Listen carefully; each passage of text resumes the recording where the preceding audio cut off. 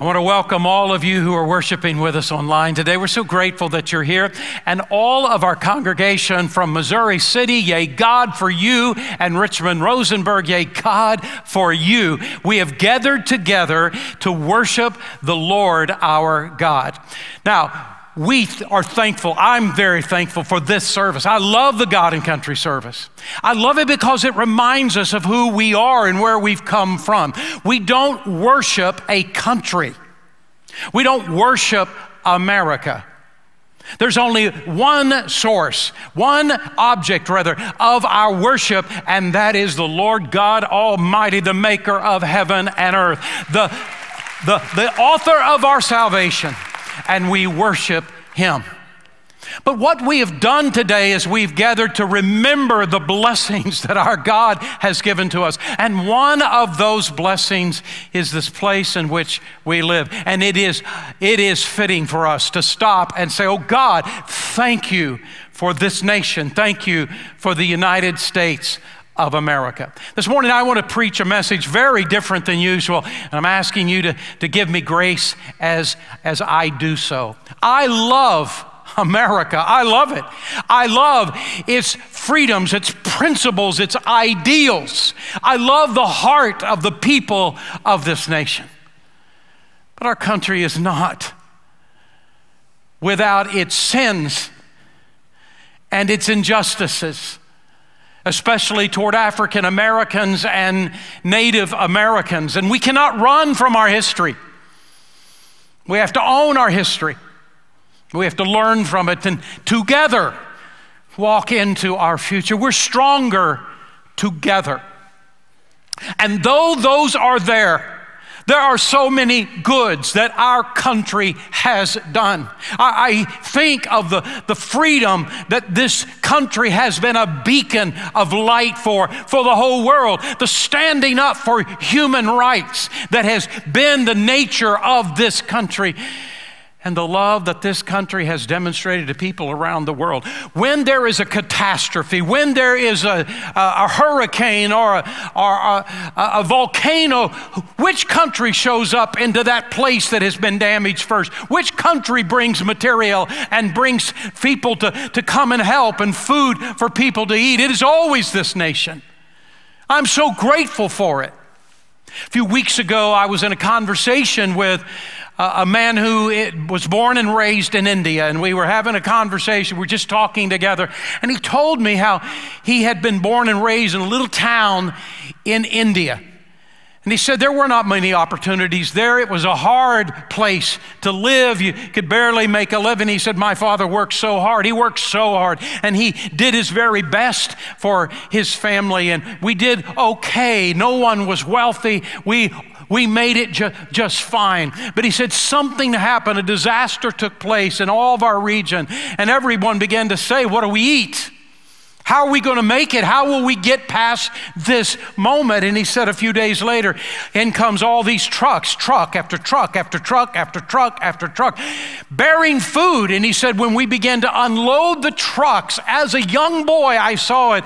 There written on the side of every one of those boxes was the United States of America. And he says, as a young boy, and I saw that, and I thought, these people don't know who we are. I don't know who those people are.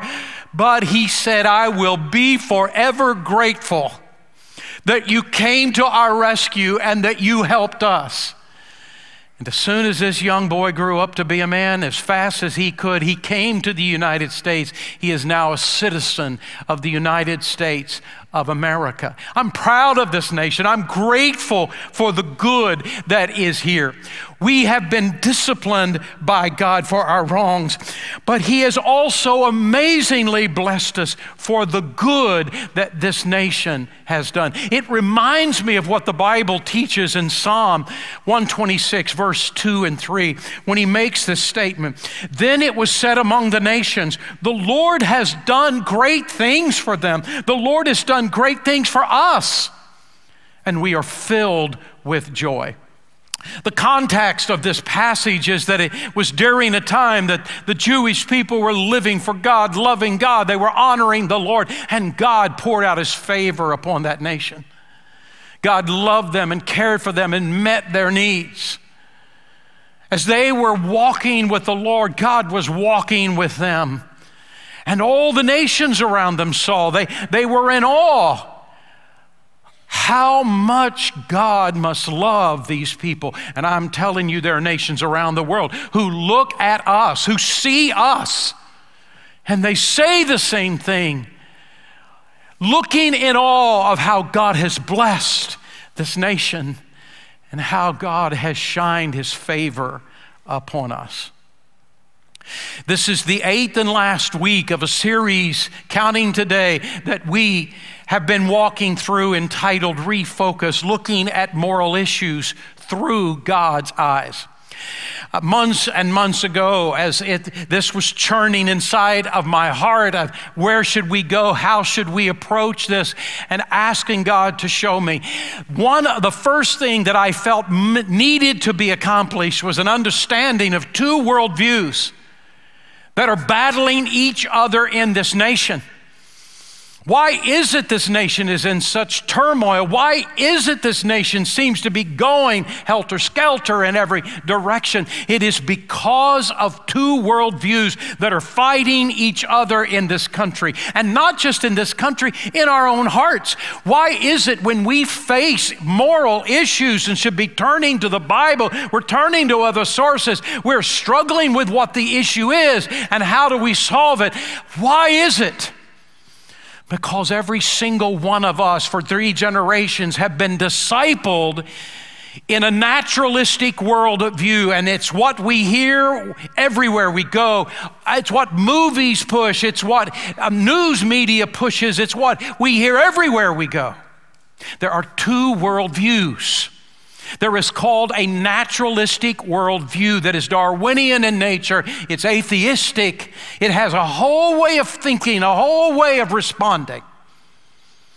And it seeks to destroy the other worldview. The second worldview is a biblical worldview. It is the way God sees this world, the way He created it, the way He designed it, the way He wanted us to live. And these two worldviews are clashing against each other. And not just outside, but inside of us, far more than we realize. We are struggling inside. I wanted us to understand this. I wanted us to see it. I wanted us to be able to look deep inside our own hearts. I wanted us to see the Bible for what it is and the truth of it, and that we can depend upon it. And that's what the second message was all about. And then we've gone after 5 key worldviews. We've picked the 5 toughest ones, the 5 hardest ones to deal with. And for each one of these worldviews, we have sought, what does the Bible say about this? No politics, just Bible. There's nothing wrong with politics. Politics, actually, because we're a democracy, we get to have it, and all of us should be involved. The whole argument of politics is, what is the right solution to the problems we face? That's the whole issue of politics. But you got to start with what God says is the problem. And that was my hope. You see, what ties us together in this church, we are so diverse in so many different ways, not just ethnically. We are so diverse as a church. What ties us together in the midst of our diversity is Jesus. It's Jesus. Because every single one of us in this room love Jesus. I heard you singing about Jesus. I heard you talking about how you love Jesus. And I know it is what ties our hearts together. Our mutual love for Jesus Christ and for His Word and for His mission, it ties us together. And it was my hope, and it is my hope, that we will begin to look at moral issues that we face not through the eyes of politics, but through the eyes of God's Word. What does God say about this? And how can I apply this into my life? And then politically, we go about what is the right solution. I wanted us to talk about God's word and what he says. In the message that I preached I preached on the subject of abortion. I got a letter this week, and I've made sure to scrub it so you couldn't possibly know who it is that sent me the letter. But I want to read to you this letter that I got. Dear Pastor Hartman, I've been a pro-choice American for many years, but your message on abortion delivered on June 12th was an eye-opening experience for me. It brought tears to my eyes. Your use of passages like Psalm 139 made me stop and think. So too did your reference to many black churches being opposed to abortion as the deliberate killing of a human life. I was deeply moved by your assertion that Judaism and consequently Christianity have been the moving force for human rights and the dignity of human life over the centuries. I am a strong supporter of human rights, and my support now includes the unborn. He goes on to speak, yay. I don't know what political party he's a part of. I don't want him to change it. I just want him to take what the Bible teaches and incorporate that. Now let's find the answers for what God's word says. We've had these last 2 weeks the opportunity to sift through the ruling by the Supreme Court concerning Roe v. Wade and the elimination of the verdict that was given 49 years ago about Roe v. Wade. On Mother's Day, I made a statement to you because the rumor was out, and I said to you in all 3 services, I thank God if this is truly the case that it will be overturned. I thank God that it will be. I have prayed for this. I have preached for this. I have voted for this. I have wanted this to be overturned. But as I listen to news and read articles, I think to myself, good grief, do we not even understand what's happened? This ruling by the Supreme Court did not outlaw abortion.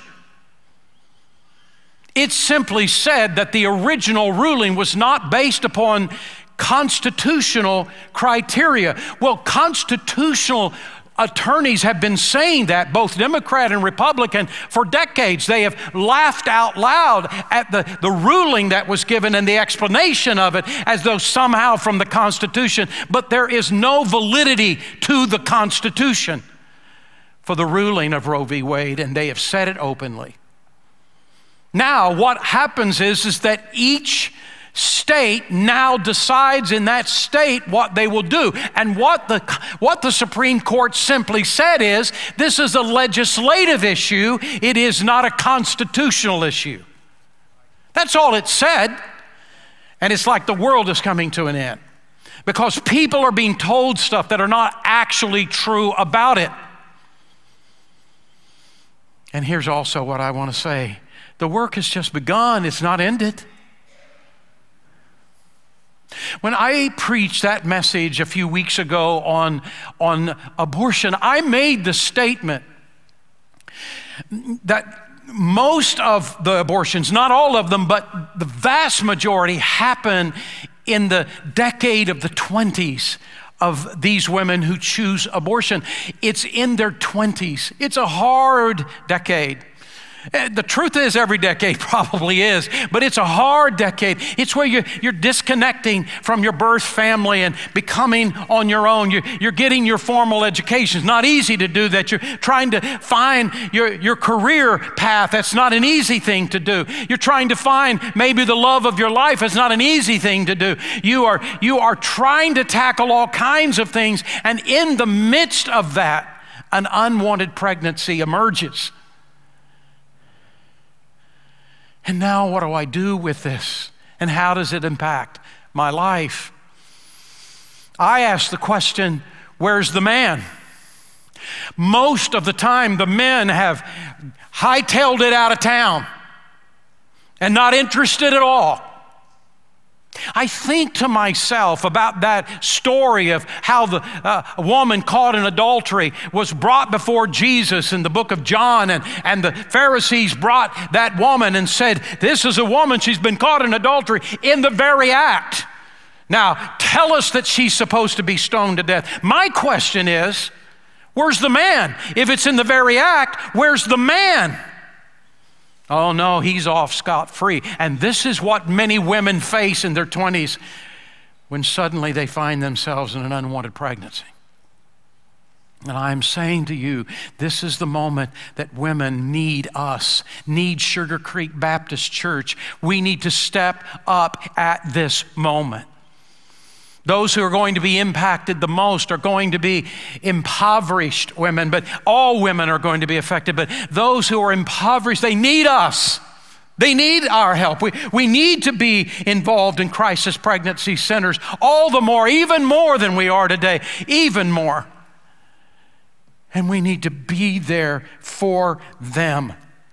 We don't need to be just against something. We need to be for something.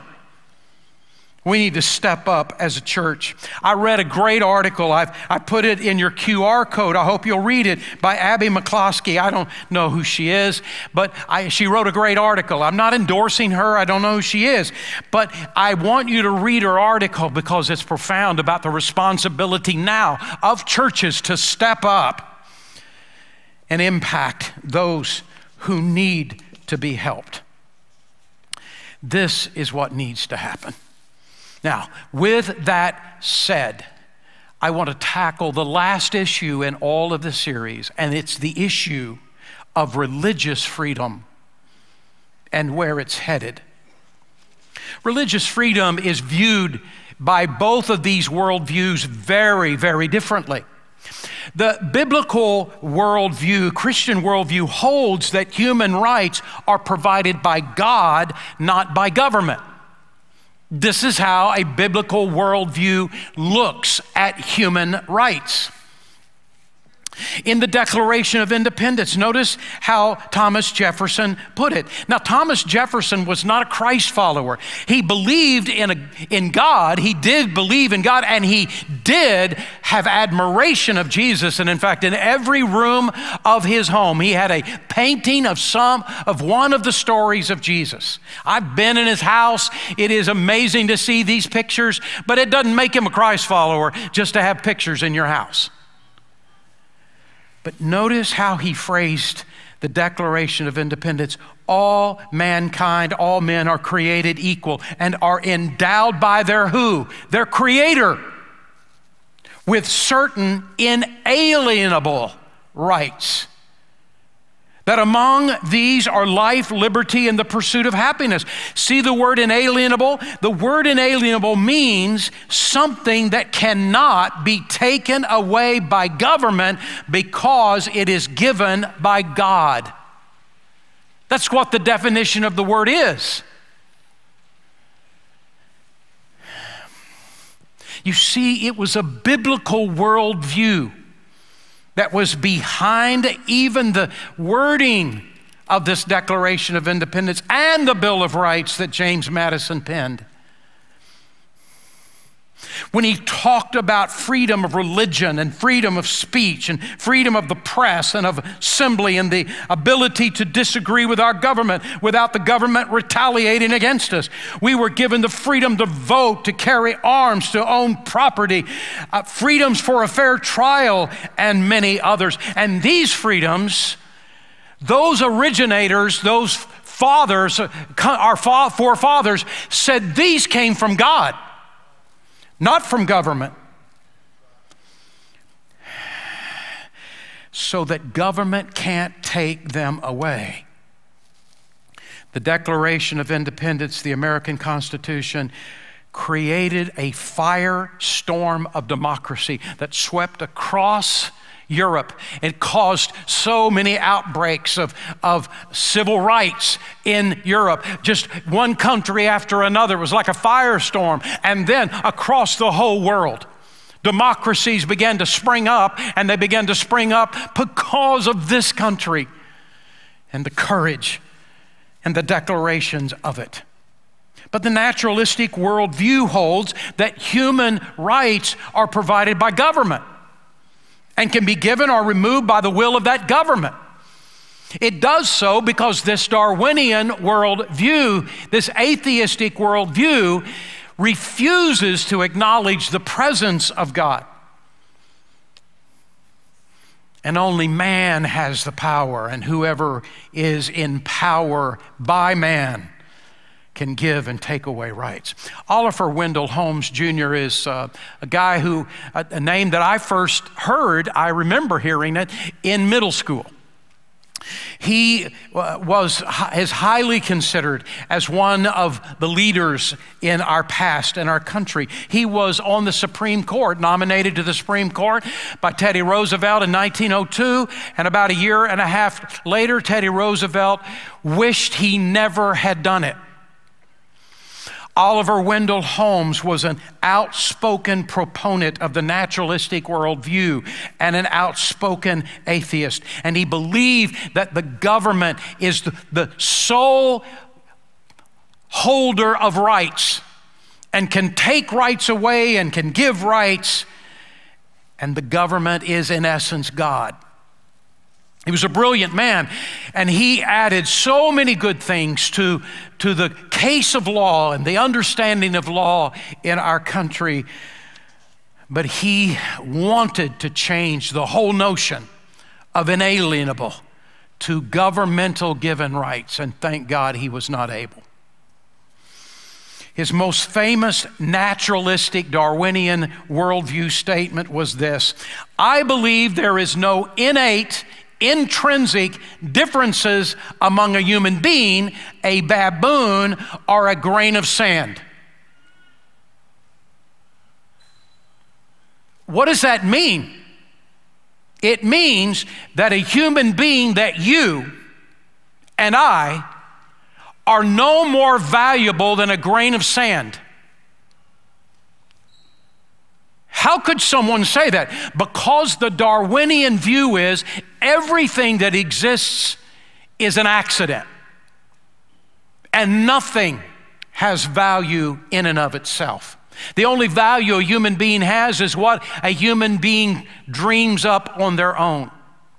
That is the Darwinian world view. So which world do you want to live in? Every generation gets to choose the direction of the future of its country. After the adoption of the new Constitution, a person walked up to Benjamin Franklin and said to him, "Well, doctor, what do we have? A monarchy or a republic?" And immediately Franklin said, "We have a republic if we can keep it." And that's the challenge for every generation. Will we keep this republic? Will we keep this democracy? Will we keep this country? Will we keep this biblical worldview? Or will we give up our power, our rights that God has given to us? From the womb to the tomb, God has given us rights, not the government. But we must fight to keep our freedom of religion, or we'll lose it. Now, I want to use this verse of Scripture, Galatians chapter 5, verse 1. "It is for freedom that Christ has set us free. Stand firm then, and do not let yourself be burdened again by the yoke of slavery." Now, the context of the verse is this: it is about our spiritual life. All of us have been taken into slavery by our sin. But Jesus came, He died on the cross, He rose again from the grave to free us from our sin. And if we turn our heart to Christ, He will save us, forgive us, and cleanse us. And He says, once we have been freed from our sin, stand firm and don't go back into slavery. That is what this verse is saying. But I'm going to ask you to work with me for just a moment in the application of it. I'm going to change the application in citizenship. There are three things this verse says, and I think it can apply to the marching orders that we have as citizens. First, freedom comes from Christ, not the government. We have inalienable rights. Second of all, freedom does not come free. It requires a fight to keep. You have to stand up for human rights and for your freedoms and oppose those who want to take them away. You cannot sit back and watch other people. You cannot play it safe. You got to be willing to stand up for what is right. Third, if we refuse to stand up for our freedoms, the powers that be will enslave us. So here is what I'm asking. I'm asking that we live a Christ-centered life, that we become aware of the history of our nation, that we become involved, Politics is not a dirty word, it's a good word. You and I can be involved in our country, and we can stand for it, and we can help decide what the solutions of the problems are. Take advantage of this opportunity. Get registered to vote. And we at Sugar Creek will register new voters every single year. Those who are not registered will have registration on all of our campuses at least once every year. We want you to be registered to vote. We're not going to ask you to go to register from one political party or another. We're not interested in doing that. We just want you to be registered, and we want you to vote. Share the truths of God's word with others, and vote, and vote, and vote, and vote, and vote. Where will our greatest challenges to our religious freedoms come from? I watched, and every one of the issues that this year's Supreme Court ruled on, they ruled in favor of religious rights. And I thank God for these courageous people, and I am grateful for them. But I am not going to step back and just hope that every Supreme Court justice goes that direction. Do you remember the 25 black pastors that I mentioned to you 3 weeks ago, and I gave you in your QR code their statement on moral issues? I've given it to you again because the last moral issue they deal with is religious freedom. And you need to read what they say, the whole section. It's too long to quote from them, but I want to quote this paragraph. November 1, 2016, they wrote, "A well-financed war is now being waged by the gay and lesbian community in the United States and abroad on the faith of our ancestors. Furthermore, there are some who seek to criminalize our biblical texts as hate speech. Like Martin Luther King Jr., we do not invite conflict. However, in cases where questions of conscience and religious freedom are at stake, we are prepared, for the sake of the gospel, to suffer the consequences of standing for our convictions. Yea, God for these men." Now, these men were prophets. They were prophets. Why do I say that? Because their statement, November 1st, 2016, but about 18 months later, on June the 15th, 2018, the Supreme Court of Canada ruled that LGBT rights supersede religious rights. The court decided that protecting LGBT rights, even in religious schools, is more important than the right of religious freedom. And I've given you the documentation in your QR code. I hope you'll go and read it. Then this year, in Finland, a politician, and I'll mispronounce her name, bless her heart, I can't pronounce anybody's name right. Her name is Päivi Maria Räsänen. I'm sorry, Maria. Was the leader of the Christian Democratic Party in Finland. She had been a member of Congress for many years. She was the Minister of the Interior for Finland from 2011 and 2015. She is also a deeply devoted follower of Jesus Christ. She is also a pastor's wife of a Lutheran pastor who teaches the Bible. And she made public comments when she was asked questions. What do you believe that is true about the gay and lesbian lifestyle? And she said, I'll quote the Bible, and here is what God's word says, and I believe the Bible front and back. And then when a pamphlet was being created, she was asked to co-author the pamphlet in which they dealt with different issues, moral issues, and one of those was this issue of gay and lesbian lifestyle. And she took passages of Scripture, just like Pastor Xavier did for us a few weeks ago, and she took those passages of Scripture, she put them in that pamphlet, and then she was arrested for hate speech in Finland. A member of the government. She was arrested for hate speech, and her trial happened earlier this year. There were Christian groups around the world who sent letters in her favor. 5 United States senators sent letters of support. I'm wondering where the other 45 senators were. She was found not guilty in court on March the 30th, 2022, but now the government of Finland has appealed the decision in hopes they can get a reversal. And if they can, and they can get the maximum, she'll spend 2 years in prison for her stand that is only biblical in the country of Finland. And here's what she said: if I got to go to prison for 2 years, I'll go to prison for 2 years, but I will never deny the word of God. And yea, God for this woman. Now here's what I'm saying to you. It's coming here. It's coming here. I've said that, I don't know how many years I've said that, and I usually get at least one or more emails that tells me that I'm exaggerating or I don't know what I'm talking about or all that kind of stuff. Well, let me just tell you, don't send one this year. Don't send one this year.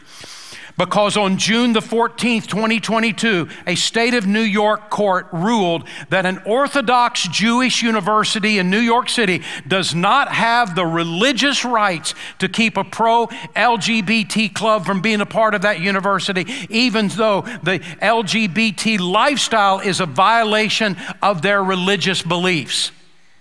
And I've given you the website to go to, and it's here. It's going to be appealed. I hope it's overturned, but it isn't going to be the last. I promise you. Remember what Pastor Xavier taught us.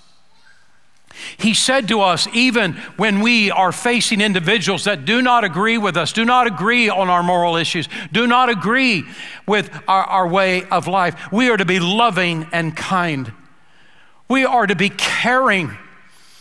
We are to have open arms. We are to be receptive of these individuals in love and respect. When we say to love and lead all people, we mean the word all, and we open our doors to any LGBTQ person that wants to come and worship with us. We invite every person to come to this place and join us in worship in our worship services. And we will teach the word of God, and we will never compromise it. But we will also teach the love of God in how we treat each other and how we treat others. And that will be who we are. You think about Jesus Christ. He never compromised his word. He is the word. But this Jesus that taught the word with clarity was called the friend of sinners. And the reason he was is because he loved them. If you remember, the only people that opposed Jesus were not sinners. It was the religious leaders. I'll tell you something. They were the only ones that came after Jesus. And the rest of the people said, tell us, help us to understand who God is. Speak to our hearts. This morning, I want to end all of this, bring all of this together with 2 verses of Scripture that is my heart's desire. I'm asking God, please God, do this in us. So change our heart, change our direction, change how we think by your word. In Psalm 33, verse 12, blessed is the nation whose God is the Lord. There are millions and millions and millions of people who love the Lord in this country. We got to shed the naturalistic worldview that we have been discipled in. And we've got to go back to the Word of God. Blessed is the nation whose God is the Lord. And Psalm 85, verse 6 and 7, wilt thou not revive us again, that thy people might rejoice in thee? Show us thy mercy, O Lord, and grant us thy rescue. And that is our heart's desire today. Let's pray. Father, we come to you today and we say, oh God, we need you, we need you, we need you, we need you. God, move in our hearts. Bless this country, and you will, as we make you the Lord of our hearts. Father, I pray that we do just exactly like the video we saw before this message. If my people who are called by my name will humble themselves and pray and turn from their wicked ways, I will hear from heaven. I will heal their land. I will rescue them.